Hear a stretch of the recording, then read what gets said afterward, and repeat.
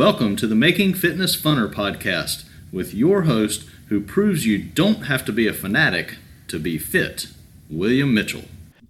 Hello and welcome to this week's edition of the Making Fitness Funner podcast. For the past 2 weeks, we've talked about carbohydrates, and there's been a lot of misconceptions about carbohydrates that I hope we've cleared up. Today, we're going to talk about something that probably has even more misconception, and that is protein. First, let's talk about what are proteins. Proteins, like I said, for carbohydrates, they're large molecules made up of a lot of smaller molecules. The thing that proteins are made up of are little molecules called amino acids. There's 20 different amino acids that make up proteins. When we talked about carbohydrates, there were 3 monosaccharide building blocks for carbohydrates, which means that no matter what you do, carbohydrates are going to be very simple. The proteins are very, very complex because you can put these 20 different amino acids together in an unbelievable array of different ways, which gives them so many more things that proteins can do for you.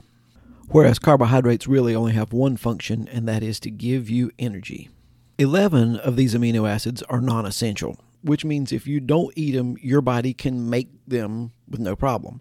There are 9 of them that are essential. You have to eat them to have enough, and if you don't eat them, your body is going to take some out of other stores like your muscles or your organs to be able to have enough of these essential amino acids to make what it needs. So when you eat a protein, your body takes apart all these little amino acids and stores them just like you store in little Lego blocks, and it puts them back together to make other proteins. So the only difference between a cow protein, a moo protein, and a ewe protein is the order that the amino acids are put together in. So all of your proteins are just different arrangements of amino acids. I was in the gym one day and I heard these 2 guys just vehemently arguing over which was better to take, an amino acid supplement or a protein supplement. And I was sitting there thinking, they're the exact same thing. So why do we need these proteins? What do they do in our body? Almost everything in your body is either protein, fat, or water. So they make up most of the structure of our body. They also make enzymes, and enzymes control all the chemical reactions that go in our body. They make hormones, and hormones are the way our body talks to each other than the nervous system. They regulate the fluid balance in your body. They regulate the acid-base balance in your body. They make up collagen, which is the matrix structure that a lot of things are built on in your body. They serve as transporters. Now, there's different kinds of transporters. There's transporters that take things throughout the body, like hemoglobin, and there's transporters that take things from outside of a cell to inside of the cell. They even form little spools that the DNA wraps around to keep the DNA all neat and tidy and keep your DNA from getting messed up. They make up immune antibodies. So when you get sick or you take a vaccine, they make little pieces, your body makes little pieces of protein that recognize immediately and deactivate any of those same illnesses so that you have immunity from that illness. So there's a real long list of things that the proteins do in the body. I don't know if you noticed that one was glaringly absent, but I'll talk about that in a little bit. The biggest thing is structure. Every day you make between 50 and 70 billion, as a conservative estimate, new cells. Some people say up to 300 billion new cells. That's every day. That's 50 with 9 zeros after it. That's a whole lot of new cells, and all those cells are very tiny. Most of what they're made up of is protein. So you got to have a decent amount of protein to make all these new cells. People who are trying to add muscle mass, they need more protein because your muscle is made out of protein. So if proteins are this important, we must need a lot of them every day. Not quite. We really need our daily intake to be between 10 and 35% of our daily calories. Now, really, that's a ridiculous range, 10 to 35. If you've got a 2,000 calorie diet, that's between 50 and 175 grams of protein per day, or between 16 and 60 grams per meal if you eat 3 meals a day. That's a really big range. The other way that you see people say it is you need between 0.3 and 1 gram per pound of lean body mass, which is just about the exact same ranges. So that's about how much protein you really need to have enough protein to supply your daily needs. So as long as you're somewhere within that really broad range, you should have enough protein to build your muscle, to build your hair, your fingernails, your bones, your hormones, to carry things around in your body, to do all of that. That's how much protein you really need. Now, this is where the misconception comes in. So many people think that protein is one of our primary energy sources for the body, and it's really not. It kind of reminds me, a friend of mine wanted me to watch this movie called Idiocracy. And in the movie, the human society had gotten to where they just weren't very bright. And one of the things they did was they used everything was a sports drink because it had electrolytes, and electrolytes were really good. And their plants were all dying because they were watering them with sports drink, which had electrolytes. And the thing under it would always say, it's what plants crave. Plants don't crave salt. You put too much salt on a plant, it's going to die. We've got the same idea that protein, it's what our body craves. We just keep wanting to make a higher protein this and a higher protein this, and we get all these snacks that have high protein to give you energy. Now, I don't know if you noticed on my list of things that I said that protein does, energy was conspicuously absent.